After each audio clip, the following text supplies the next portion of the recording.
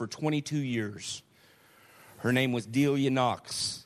During the Brownsville revival back in the, late 90s, early 2000s, Delia Knox was healed.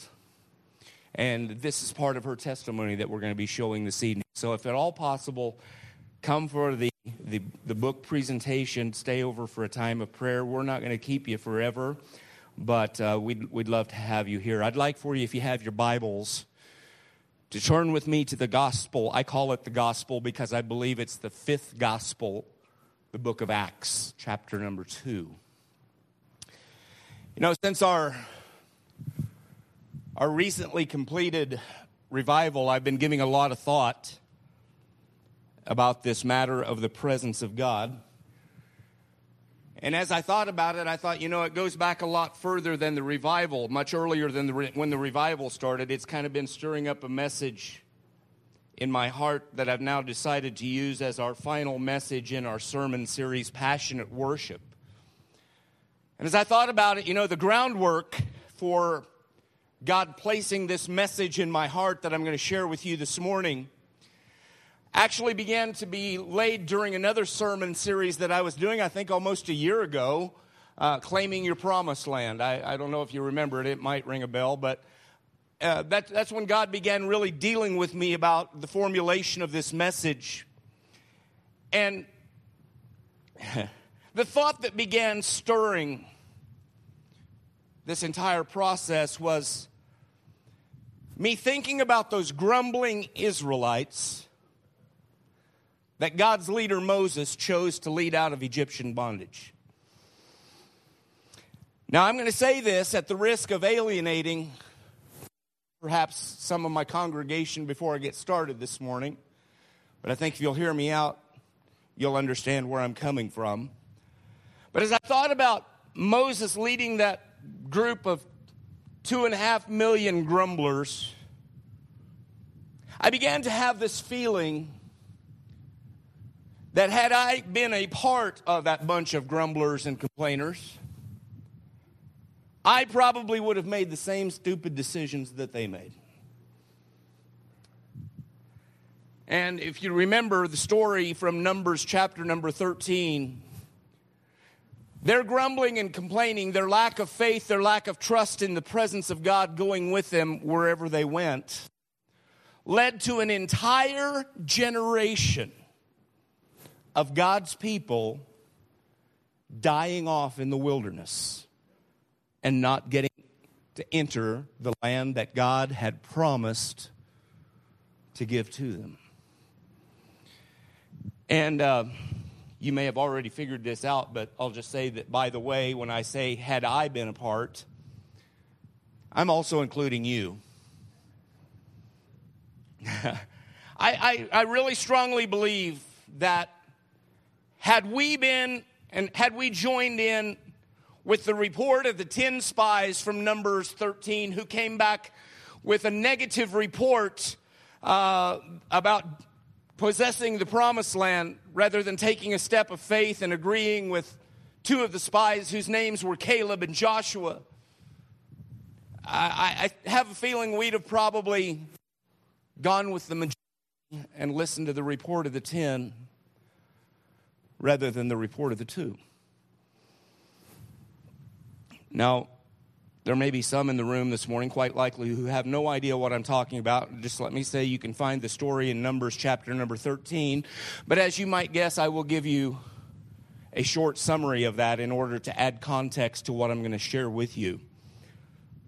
If you go back to the beginning of all of that story taking place, this man named Moses, the leader that God had chosen to lead his people out of Egyptian slavery and bondage, the man that God had chosen to lead the people to the land that God had promised to give them, Moses sent 12 spies into this promised land.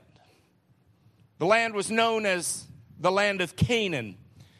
And their job was to report back to the people about that land, as well as any possible dangers or threats that they might encounter as they attempted to receive that promise.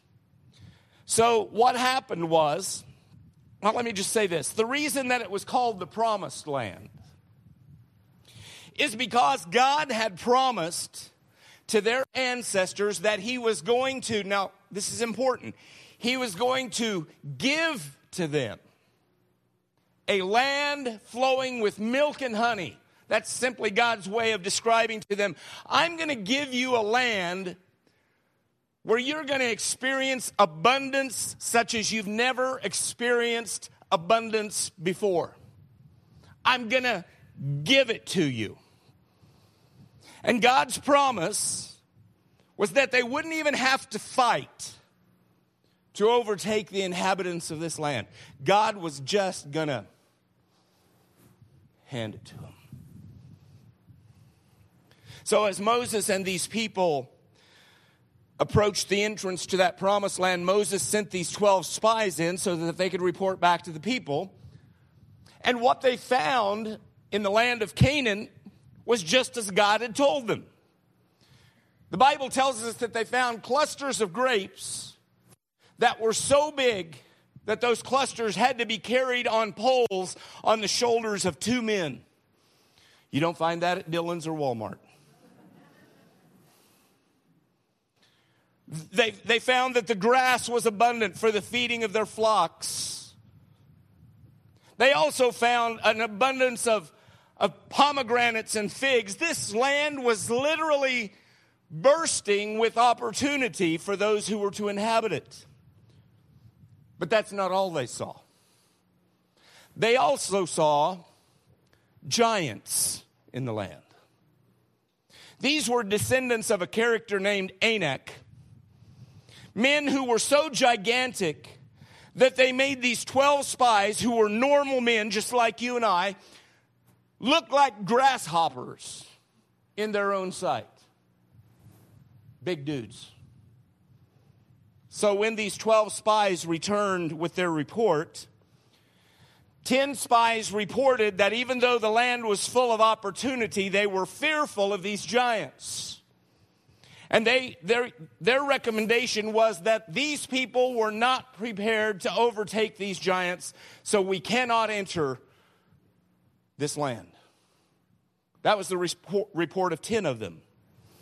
However, 2 of those spies, whose names I've already identified as being Caleb and Joshua, did their best to remind the people of God that God had promised to give the land to them.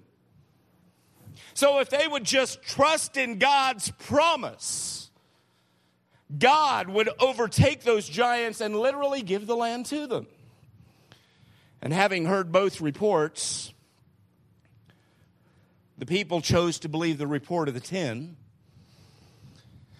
rather than the report of Caleb and Joshua, and the result was that they all wandered in that desert wilderness for the next 40 years until they all died off. All of them except Caleb and Joshua. So when I made the statement a little earlier that I really believe that you and I would probably have done exactly as those people did in following the report of the 10 rather than the report of Caleb and Joshua, I fully realize that in making such a statement, I risked the possibility of losing an entire congregation of faith-walking, faith-talking possessors of the power and the promises of God. I realize that. And if that's you, man, I'm happy for you. But for those of you who do walk with that kind of sheer confidence and faith of Caleb and Joshua, I don't want you to tune me out, because I have something for all of us this morning, and I want you to tune me in. And I believe I believe that the difference between the reports of the 10 spies and the report that Caleb and Joshua came back with was that Caleb and Joshua walked in the manifest presence of God. What does that mean? The other 10 were walking in their own fleshly strength. In other words, they were part of the group that was going to become the grumblers, the complainers. Caleb and Joshua, however, I fully believe with all of my heart, were worshipers.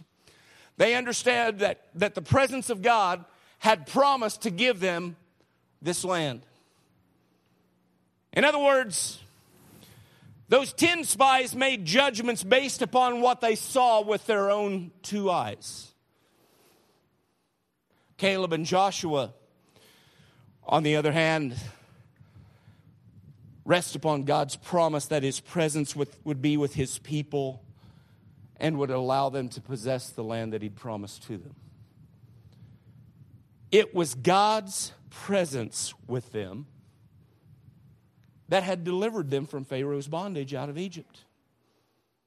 It was God's presence with them that had parted the waters of the Red Sea so that they could walk through on dry ground while Pharaoh's armies were in hot pursuit of them. It was God's presence that provided water from a rock when they were thirsty. It was God's presence that provided quail and manna outside of their tent every morning for 40 years. It was God's presence that had promised to give them this land. And in spite of the evidences of God's presence in their midst, they chose to listen to a report that had been made based upon what some men saw with their eyes rather than through eyes of faith. Now, that lengthy introduction brings me to this thought. We need the manifest presence of God. We need his glory walking with us every day of our lives. The glory of his presence with us. That's what we've been singing about this morning. You don't need to go there, but just let me tell you that back in the book of Leviticus, chapter number 16, verse number 2, God had told his priest for that appointed time, whose name was Aaron, who happened to be Moses' brother, that God's presence was going to appear in the form of a cloud upon the mercy seat inside the Holy of Holies, all of which was in a handmade tent that the people of Israel had constructed to house the presence of God with them on their journey. That glory was commonly referred to as being the glory cloud. Later on in the Old Testament and even into the New Testament, the Jewish people came up with another name for that glory cloud. They called it the Shekinah glory cloud. And yes, we have a young lady with that name sitting right back here. What a great name. The Shekinah glory cloud, which simply meant the visible majesty of the divine presence of God. Now, this Shekinah glory cloud was the same cloud which was a pillar of cloud by day and a pillar of fire by night to guide these people of Israel on their way to the promised land. Now, there were reasons why God wanted a visible sanctuary, or in that case, this tent, to house his presence. There was a reason why God wanted that in the midst of his people. Let me share just a couple of those reasons with you. When these people left the land of Egypt, before they reached the Red Sea, Pharaoh's armies were in hot pursuit of them because they didn't want them to leave the land of Egypt. They were going to lose all their slave labor. And so even though they'd agreed with Moses, we'll let your people go, when the people left, here comes Pharaoh and his armies to bring them back. And so this glory cloud, this presence of God, the Bible tells us in Leviticus 16:2 that this glory cloud came between God's people and the hosts of Egyptian armies. If you look at that verse from another translation or another reference in Exodus chapter 14, verse number 19, it tells us that this cloud was darkness to Pharaoh's army, but it was light to the people of God. God showing his visible presence in their midst. Now, another interesting fact about this glory cloud, in that wilderness of Sinai, through which they were traveling on their way to the promised land, daily temperatures in that region are what made it a wilderness. No plant life, nothing could survive in those extreme conditions. How extreme were they? I'm told that the heat index in the Sinai wilderness can routinely reach, the heat index, not the actual temperature, but the heat index can reach upwards of 150 degrees during the daytime. And in the same 24-hour period, at nighttime, can approach sub-freezing levels. I thought Kansas was the only place that could do that.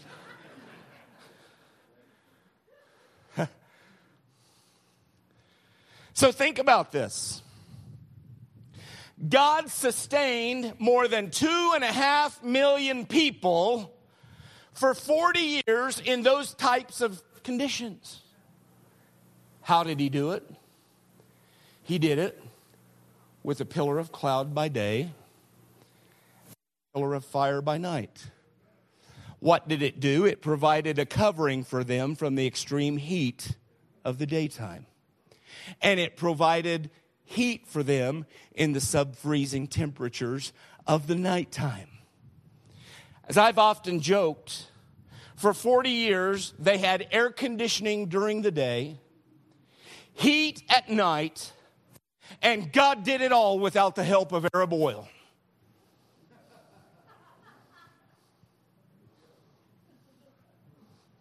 That's what the presence of God can do. Do you think God was joking, friends, when he told Paul in Philippians chapter 4, verse number 19, that my God can supply all your needs according to his riches and glory by Christ Jesus?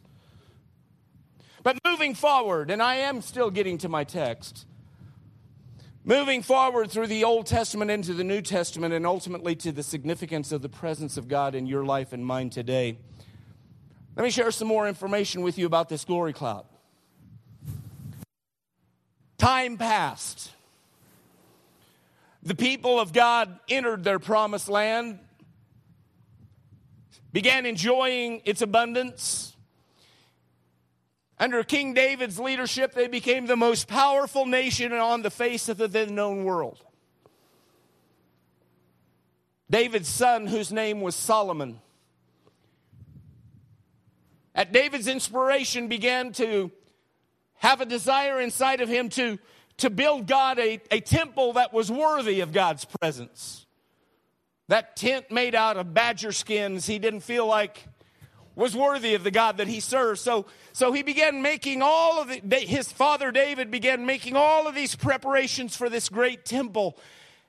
And his son Solomon brought those dreams to pass and built this magnificent temple in the city of Jerusalem to house the presence of God. But that temple that Solomon erected,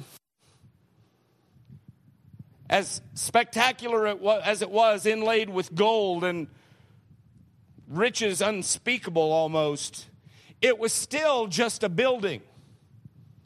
A building of brick, a building of mortar, a building of stone, building of timber. It was just a building until the presence of God was ushered into it through the Ark of the Covenant carried on the shoulders of those men. I can't pass that up. I got to preach on that for a moment. Friends, here's the deal. A church isn't a church because it has stained glass windows. A church isn't a church because it has a choir or cathedral ceilings or maybe even a good preacher. A church isn't a church because it offers great worship. A church becomes what it was ordained by God to be when his presence enters into that church. That's what will make us a church that makes a difference. Is when we allow the presence of God to move unrestrained in our midst. But even Again, moving on, even after God's presence took up residence in that great temple of Solomon, you know what God's people did? They began to repeat the sin cycle. That means they gradually began to not love the presence of God being in their midst as they should have, and they gradually began to fall back into their sinful ways. And man, I'm covering a lot of, I started this thing in Exodus this morning. I'm already to Ezekiel. You get to the book of Ezekiel, and Ezekiel tells us that God was so disappointed that they had fallen back into sin. He had his prophet Ezekiel begin to prophesy to these people in Ezekiel chapter number 10 that unless they repented of their sinful ways and began to once again seek the presence of God, his presence was going to eventually depart from them. But God, being full of mercy, just like God has always been, he wanted to give his people every opportunity in the world to turn from their wickedness. So instead of just saying, okay, I'm done with them, I'm out of here, God's presence withdrew from them in stages, hoping that at each step in the stage of withdrawal, that they would come to their senses and repent of their wicked ways. So in chapter 10, verse number 4 of the book of Ezekiel, we are told that God's presence went up from the altar, the mercy seat in the Holy of Holies, and withdrew to the threshold of what was the Holy of Holies inside the temple. And then in verse number 18, we're told that the glory or the presence of the Lord realized that they still weren't being repentant of their wicked ways, and so he went from that threshold of the Holy of Holies and stood above the cherubim which overlooked the altar. And then in verse 19, it tells us that those cherubim, those angels that were given charge of protecting the mercy seat, lifted their wings, and the glory of the God of Israel was above them, and it stood at the entrance to the eastern gate of the temple. Now here's why that's important. When God's people came to the temple to worship, there was only one way that they could get in. It was through the eastern gate.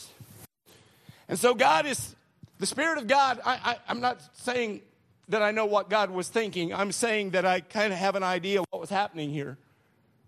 God is saying to himself, surely if I encounter my people at the point where they come to do their daily service at the temple, surely then they will realize their need of me and turn from their wicked ways. So I'm just going to wait at that gate for a while and give them an opportunity to turn from their wickedness and seek my face once again, seek my presence. But guess what? It didn't happen. And then you come to Ezekiel chapter number 11, and it tells us that God's glory then left the city of Jerusalem and stood on the Mount of Olives outside the city. And when God's glory left that city of Jerusalem, that city was doomed. Now I'm going to cover a lot of territory here again. When I say doomed, what I mean was that city of Jerusalem was eventually overtaken by the Babylonians. God's people once again taken into Babylonian captivity. The presence of God was no longer with them. And you know what? Now, some 2,500 years later, the presence of God still has not been welcomed by God's people in the city of Jerusalem. Because in Ezekiel chapter number 43, verse number 16, we are told that the city of Jerusalem would be without God's blessing until his glory returned. And Ezekiel gives us a prophecy of that in verses 1 through 5. Ezekiel sees a vision of that time when Jesus returns a second time. Not the first time that Jesus was going to come, but that when Jesus was going to return a second time with all of his saints that are with him. That's going to be us. and his feet touch down on that same Mount of Olives, he will then lead his people into the city of Jerusalem again, and he will take his rightful place upon the throne and establish a millennial kingdom from which he will rule and reign with us. Now, I've covered a lot of territory. Don't you wish you could go through the Bible that quick? But I'm not done. For my purposes this morning, I want us to understand the critical part of all that I've told you up to this point is that God's presence left God's people. And as a result of the people of God, Israel's rejection of him, he left them and eventually revealed himself again in the person of a baby whose name was Jesus Christ. John tells us in John chapter 1, verse number 12, he came to his own, but his own received him not. But such as did receive him, to them gave he the power to become the sons of God. That's us. They rejected him. His presence departed from them, so he made his presence known to us through Jesus Christ. We've received the promise of Romans 10:9. If you confess with your mouth that Jesus is Lord and believe in your heart that God raised him from the dead, you will be saved. How many of you are thankful for that? But it doesn't end there. There's more to it than just that. He has promised to those of us who believe that we shall receive the Holy Spirit and power. And that brings me to my text in Acts chapter number 2. When the day of Pentecost had arrived, they were all together in one place. Suddenly a sound like that of a violent wind came from heaven and filled the whole house where they were staying. And tongues like flames of fire that were divided appeared to them and rested on each one of them. I'm getting a drink, excuse me. And they were all filled with the Holy Spirit. They were all filled with the Holy Spirit. And after it happened, I want you to skip down to verse number 14. Peter stood up with the 11, raised his voice, and proclaimed to them, Jewish men and all you residents of Jerusalem, let this be known to you and pay attention to my words. For these people are not drunk as you suppose, since it's only 9 a.m. On the contrary, this is what was spoken through the prophet Joel. And it will be in the last days, says God, that I will pour out my spirit on all humanity.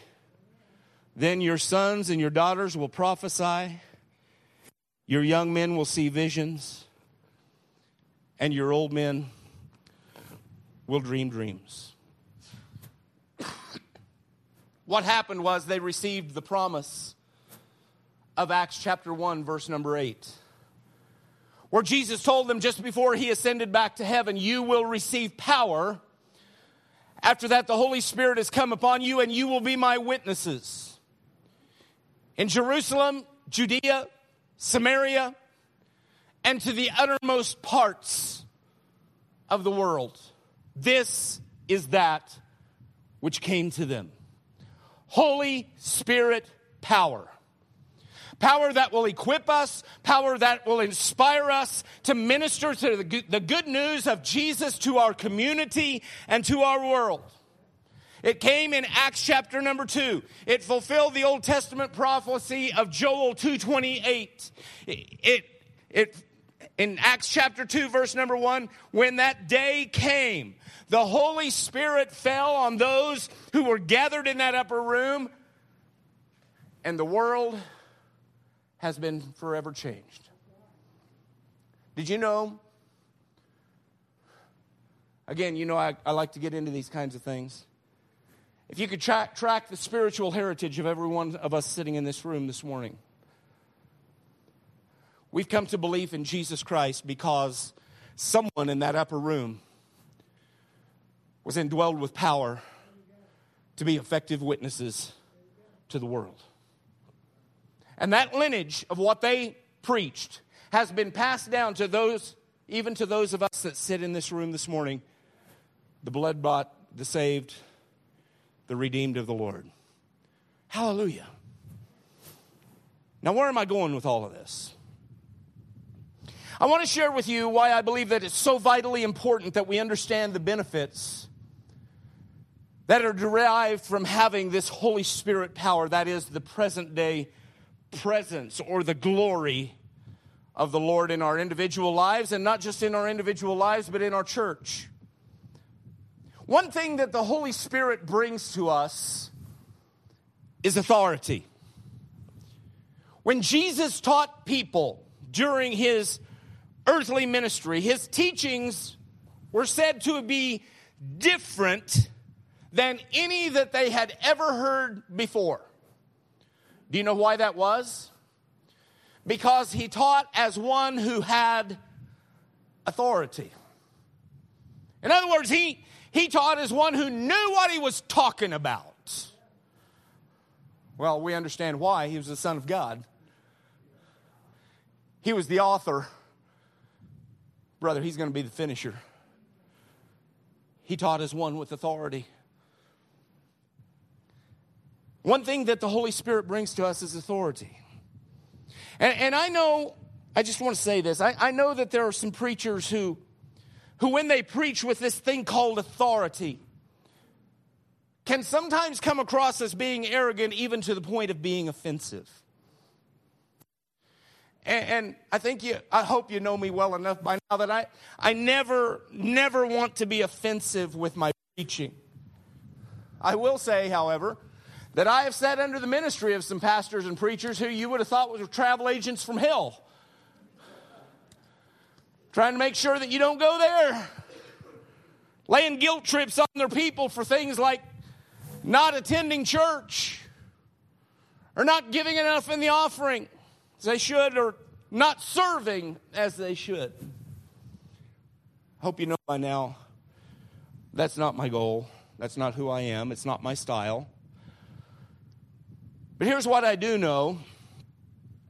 Sometimes when God puts something in my heart, I feel it so strongly, there will come a time when I just have to boldly, authoritatively speak it out. Speak out what he's birthed inside of me. A couple of weeks ago at the close of our revival, I sensed in my spirit that God wanted me to address this congregation that was there on that last night of revival, and he wanted me to do it before y'all left. I wanted to let you and the rest of our church know that when we come together on Sunday, that our services may not look like those revival services looked. Now, there's nothing wrong. Everything was right with those revival services. Amen? But I didn't want my congregation coming expecting that every service that we come together has to look like that in order to signify that the presence of the Holy Spirit was with us. And I felt that I needed to share that. And fortunately, Pastor Corbett felt the same thing and allowed me to share that with you, just as we were ready to leave. Now, why is that important? Well, first of all, I'm not Philip Corbett.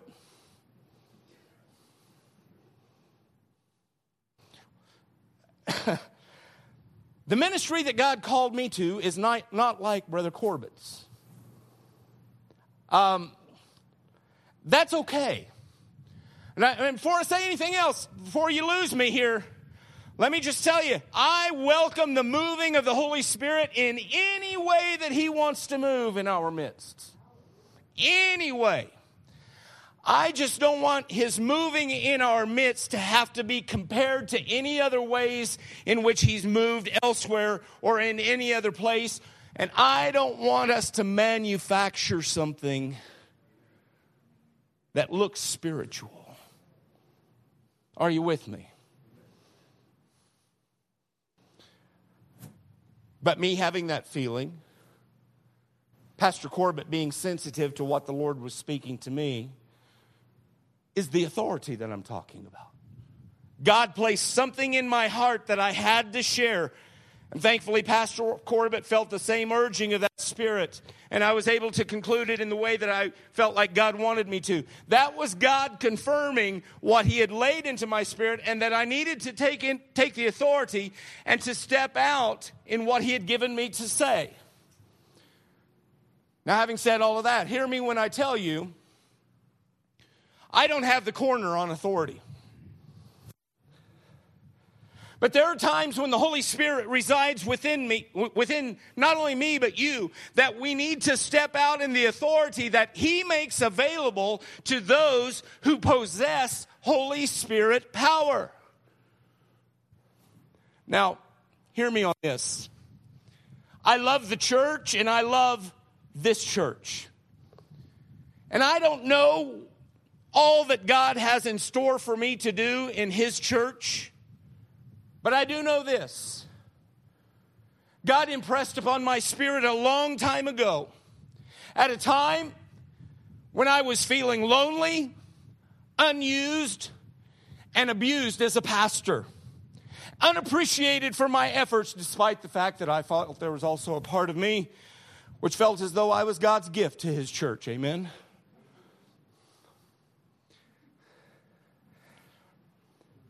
Here I was, God's gift to the church, and my congregation didn't even recognize it. Yeah, you can laugh with me, you can laugh at me, it doesn't matter. But at that time, I was pastoring my first pastorate in Rowlett, Texas, a suburb of Dallas. And I was in the process, at least in my own mind, of using my many skills to build the fastest growing church in America. And you know what? It didn't happen. It just didn't happen. I was so full of myself that I was already planning what I would say in my first interview on CBN. And when that interviewer would ask me how I succeeded in building the fastest growing church in America, I'd give them the most pastorly answer I could. I give Jesus the glory. But I'd know that even in saying that, most of you fine folk would know that I had a big part in it somewhere. I had something to do with it. Right? But as I said, it didn't happen. In fact, after a year and a half of struggling in that first pastorate, struggling to get that church body motivated, the congregation of that already tiny church had now just dwindled down to a handful of people. And for many years, I didn't tell anyone this. I've shared this in some of our Bible studies, but I don't think I've shared it from the pulpit. One day, I was so frustrated with what God wasn't doing in that church. I'll never forget it. I went home from my church office. I went into the hallway of our home. Brenda and the kids were in school. Brenda was at work. And I literally pounded my head against the wall in the hallway of my home in frustration and discouragement. And in pounding my head against the wall of that hallway, I asked God, why did you call me to be a pastor, especially if you knew I was going to make such a fool of myself in the process? And if the Spirit of God has ever spoken to my heart, He spoke to my heart in answering that question. He made me to know in my spirit, Terry, you're taking this failure thing too personally. It's not about you, Terry. It's about my work. And if you continue to take this failure personally as you are now, someday you're going to take the success that I have in store for you and give yourself credit for having done it as well.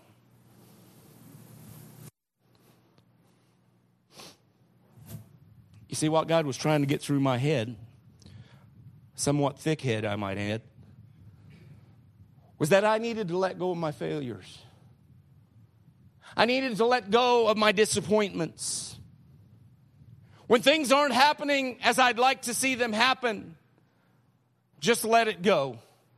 Please, nobody break out in that song. I'll never get it out of my head for the rest of the day. But I can tell you that since that day, it doesn't matter whether I preach to 4 or 5 or 40 to 50 or 400 to 500. I preach as if I'm preaching to the entire world. You see, God changed me. He made me to understand that it's His work and that I'm merely a messenger of His glory. And I learned on that day this lesson. I'm not going to touch God's glory. It's His. And if He chooses me in some small way to be a part of what His glory wants to do in the midst of His people, God, here I am. Use me, but it'll be about you. It won't be about me.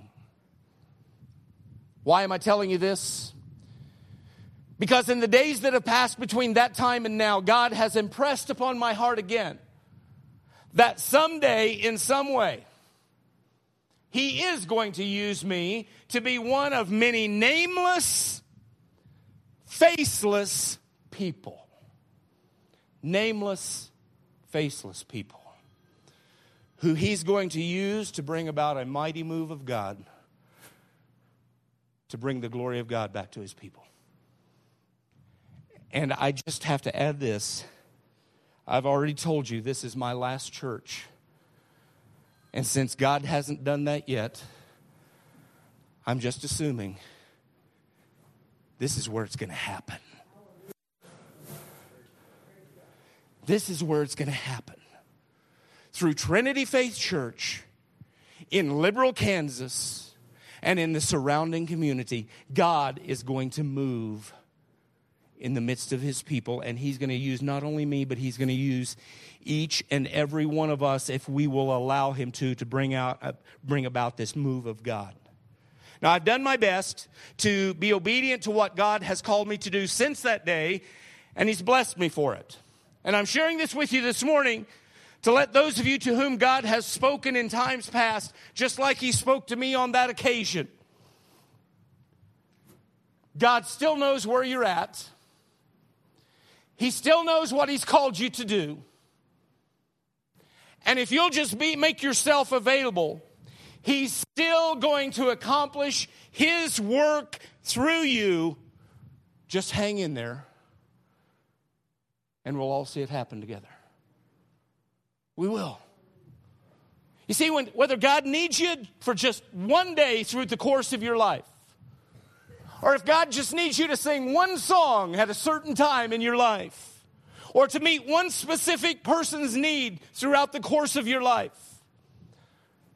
your day is going to come when God opens the shades of His glory and He calls you to do the very thing for which He created you to do. And this is what God is impressing upon my spirit these last few months to share with you today. Don't attach yourself too firmly to whatever successes you might have attained in the past or whatever recognition that you might have gained. Why? Because when God gets ready to increase, we must be willing to decrease.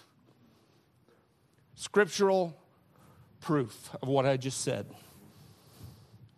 John the Baptist was a mighty man of God. John the Baptist, he came preparing the way for the Lord Jesus. He was 6 months older than Jesus. He was Jesus' cousin. And while Jesus was still working in his dad's carpenter shop, this guy, John the Baptist, began preaching, calling people to repent and to prepare the way of the Lord. And then one day, Jesus is about ready to embark upon His ministry, and He goes to the River Jordan where John the Baptist is baptizing people. And he walks up to JB and he says, "Hey, I need to be baptized by you." JB says, "Me baptize you? I'm not worthy to carry your sandals. Jesus said, I need to be baptized you in order to fulfill all righteousness. Remember what happened? He baptizes Jesus, and Jesus comes up out of the water, and the Spirit of the Lord Jesus, or the Holy Spirit, descended from heaven in the form of a dove with a thundering voice accompanying it that said, "This is my beloved Son, in whom I'm well pleased." And from that moment on, Jesus' ministry began to increase, and JB's ministry began to decrease. And not too long after that, in Luke chapter number 7, we are told that it's gotten so bad for John the Baptist, he's finding himself on that particular day in prison. You know what happens when you get in prison? Everybody forgets about you. Nobody remembers anything that you've done of a positive nature. John the Baptist is feeling sorry for himself. And he still has a few of his own disciples that come and visit him every once in a while. And then they come and visit him and he says, "Hey guys, I want you to do something. I want you to go find this Jesus, the one that's all popular and everything right now. People are following. I want you to ask him something. I want you to ask him if he's the one that we've been looking for, or if we should keep looking for another." Now keep in mind, when he baptized Jesus, the Holy Spirit appeared in the form of a dove, and a voice said, "This is my beloved Son in whom I'm well pleased." That's a pretty good indicator. But he's forgotten that because he's discouraged. He's depressed. For heaven's sakes, he's sitting in prison. And in just a short while, he's going to be beheaded. All because he did what God called him to do in ministry. But anyway, these followers of JB, they go to Jesus and they said, "Jesus, we have a question for you. John the Baptist, your cousin, that great preacher, the one that got all the headlines before you started stealing." No, that's not what he said. He sent us to ask you a question. Jesus, are you the one that we are looking for? Or should we be looking for another? And Jesus gives this response in Luke chapter number 7, verse number 23. Verse number 22. "Go and report to John the things that you have seen and heard." What are those things? The blind receive their sight. The lame walk. Those with skin diseases are healed. The deaf hear. The dead are raised. And the poor have the good news preached to them. Do you know what Jesus' answer was? His answer addressed what Luke had said in Luke chapter number 4, verse number 18, where Jesus was preaching in his hometown in the synagogue. And it was his day to read from the scriptures. And so he turned to the book of Isaiah in the midst of that congregation. And he said, "The Spirit of the Lord is upon me, because he has anointed me," or given me his authority, "to preach good news to the poor. He has sent me to proclaim freedom to the captives," that is, those whom death held in its grip, "recovery of sight to the blind." Jesus goes through that whole litany of Luke chapter 4, verse number 18. He closes the scroll and sits down in the one seat in that synagogue that had been reserved for centuries for the soon long-awaited Messiah. Jesus sat down in the seat. And in doing so, he was telling them, "I am him. And I'm here. So when he gave that answer to John's disciples,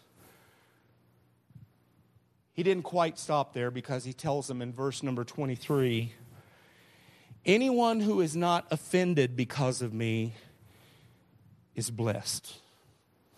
What does that mean for us today? Well, I think I kind of know.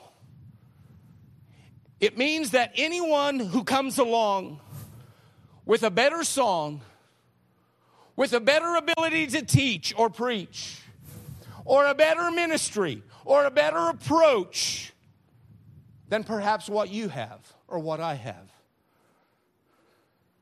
don't be offended by them. Don't be offended by them. He's saying to them, saying to us, when somebody comes along that's been doing it better than the way we've been doing it forever, just get out of the way and tell them to go for it.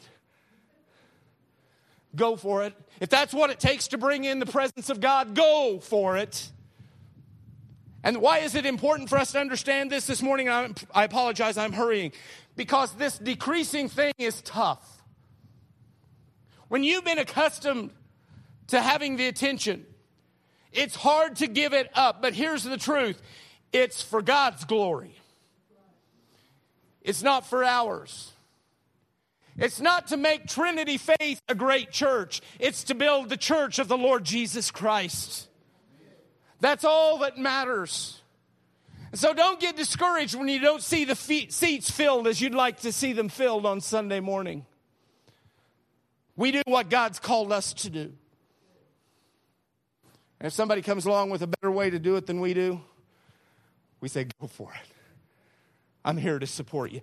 Just one more thing and I'm closing. What I'm getting ready to share with you, I've already, again, shared with some of you in a different setting. Years ago, God gave me, I don't know if this was a vision. I don't know if Brenda had just fixed too many beans, or if it was just something that God was dropping in my heart to let me gain an identity with His people. But I do know that when He gave it to me, what He gave to me still applies to today, to the church of 2018. And here it is. It's so incredibly simple and stupid, it's almost shocking. But what I pictured, what I believe God gave me was a picture of a man pulling a donkey. A donkey who had a rope attached to his neck, and he was pulling or attempting to pull the most technologically advanced supersonic aircraft that you'd ever want to see. Now, isn't that stupid? A man pulling a donkey who's pulling an aircraft, or trying to.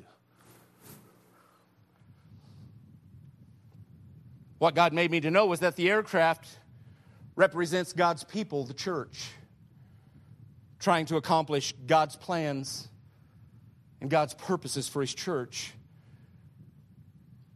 And in my imagination, this man and his donkey, they're struggling, obviously, doing everything within their power to get this aircraft, His church, off the ground, doing what aircrafts are created to do.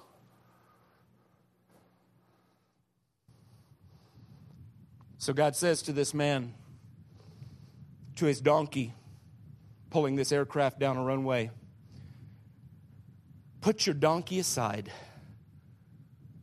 get into the aircraft, and when you get into the aircraft, you will see a button in the cockpit. Push it. And so the man does what God has told him to do. He pushes the button and whoosh. This aircraft comes to life and begins to do what an aircraft is designed to do. It begins moving down the runway. It begins to ascend into flight. And the man and his donkey are inside the aircraft. And they're experiencing all that the aircraft is designed to do.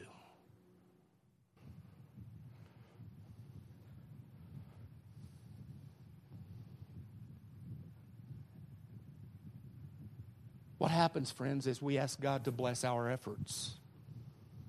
God, bless what we're doing. Bless what we're doing. And God is trying to say to us, why don't you get inside what I've already blessed?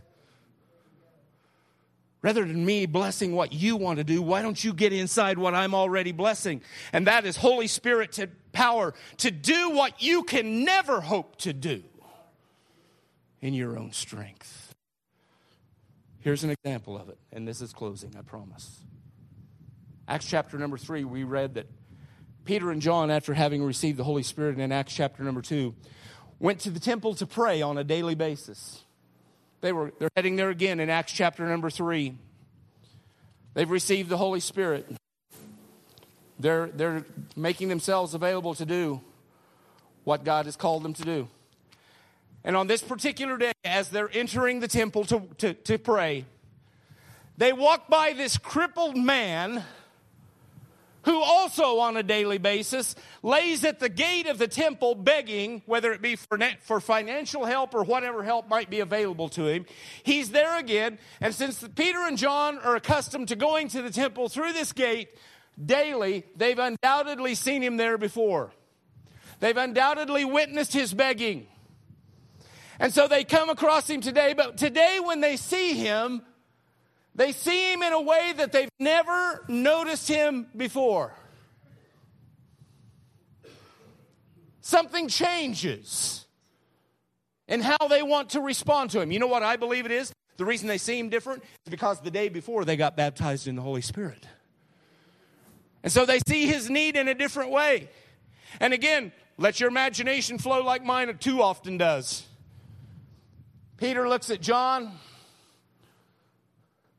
John looks at Peter. They both feel inside their pockets. They've left their change at home on the dresser. They don't have their billfold.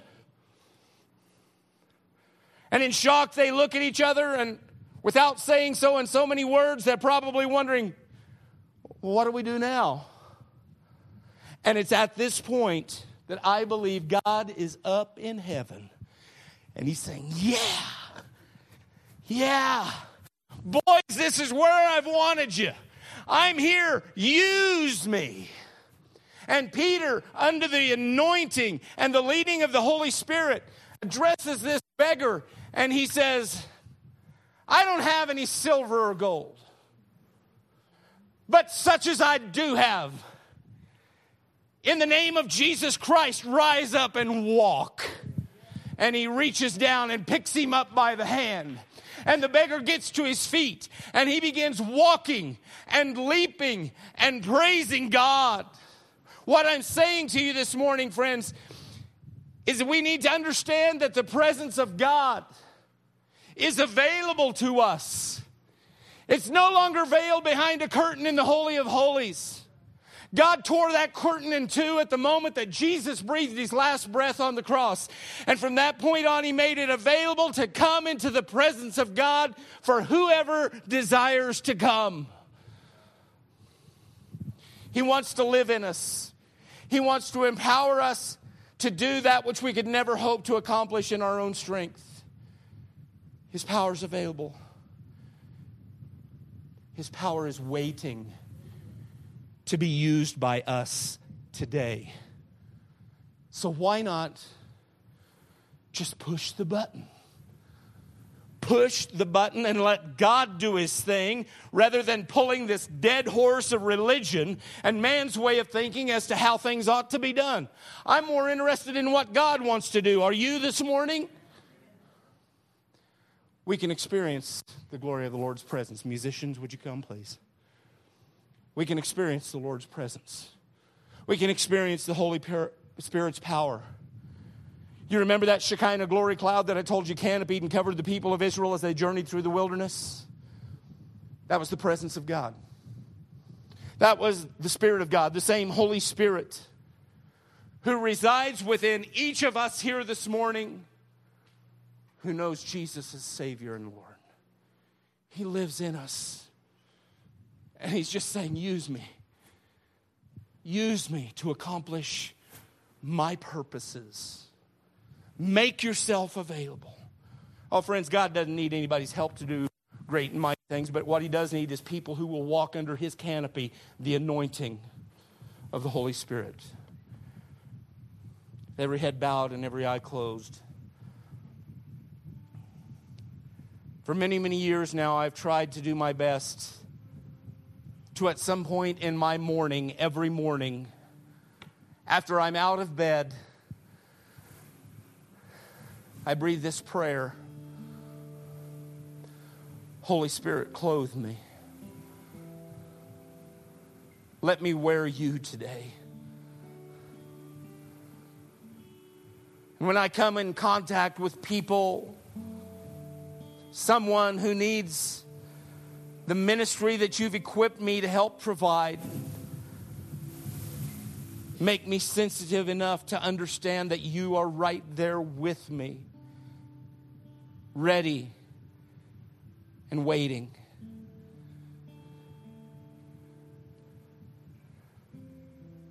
Friends, it's called worship.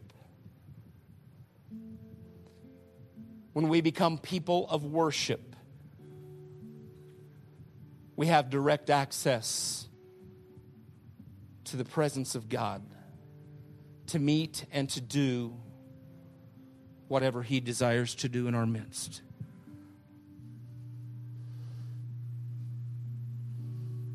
Holy Spirit, I'm asking you to do a work at this very moment. Some of us, Lord, are so steeped in the way that we've always done things. We think that you have to move in such and such a way.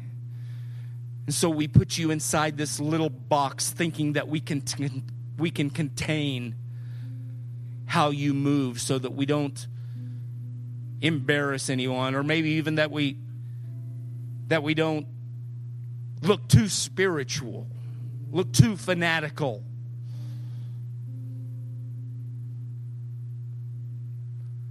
God, you can't be contained in a box.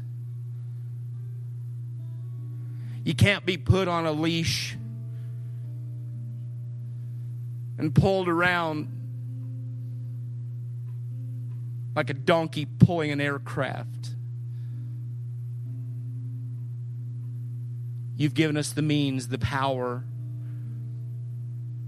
to bring your church alive so that your church will do what you placed your church here to do.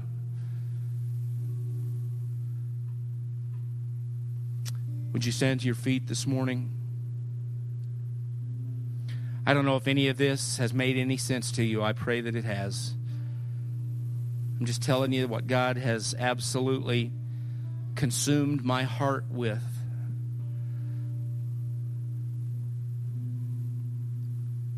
He wants to move in our midst.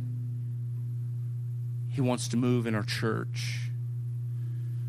He wants to move in our community. He wants to do great and mighty things that testify to who He is. But He can only do that through people who are willing to walk under the canopy of His glory.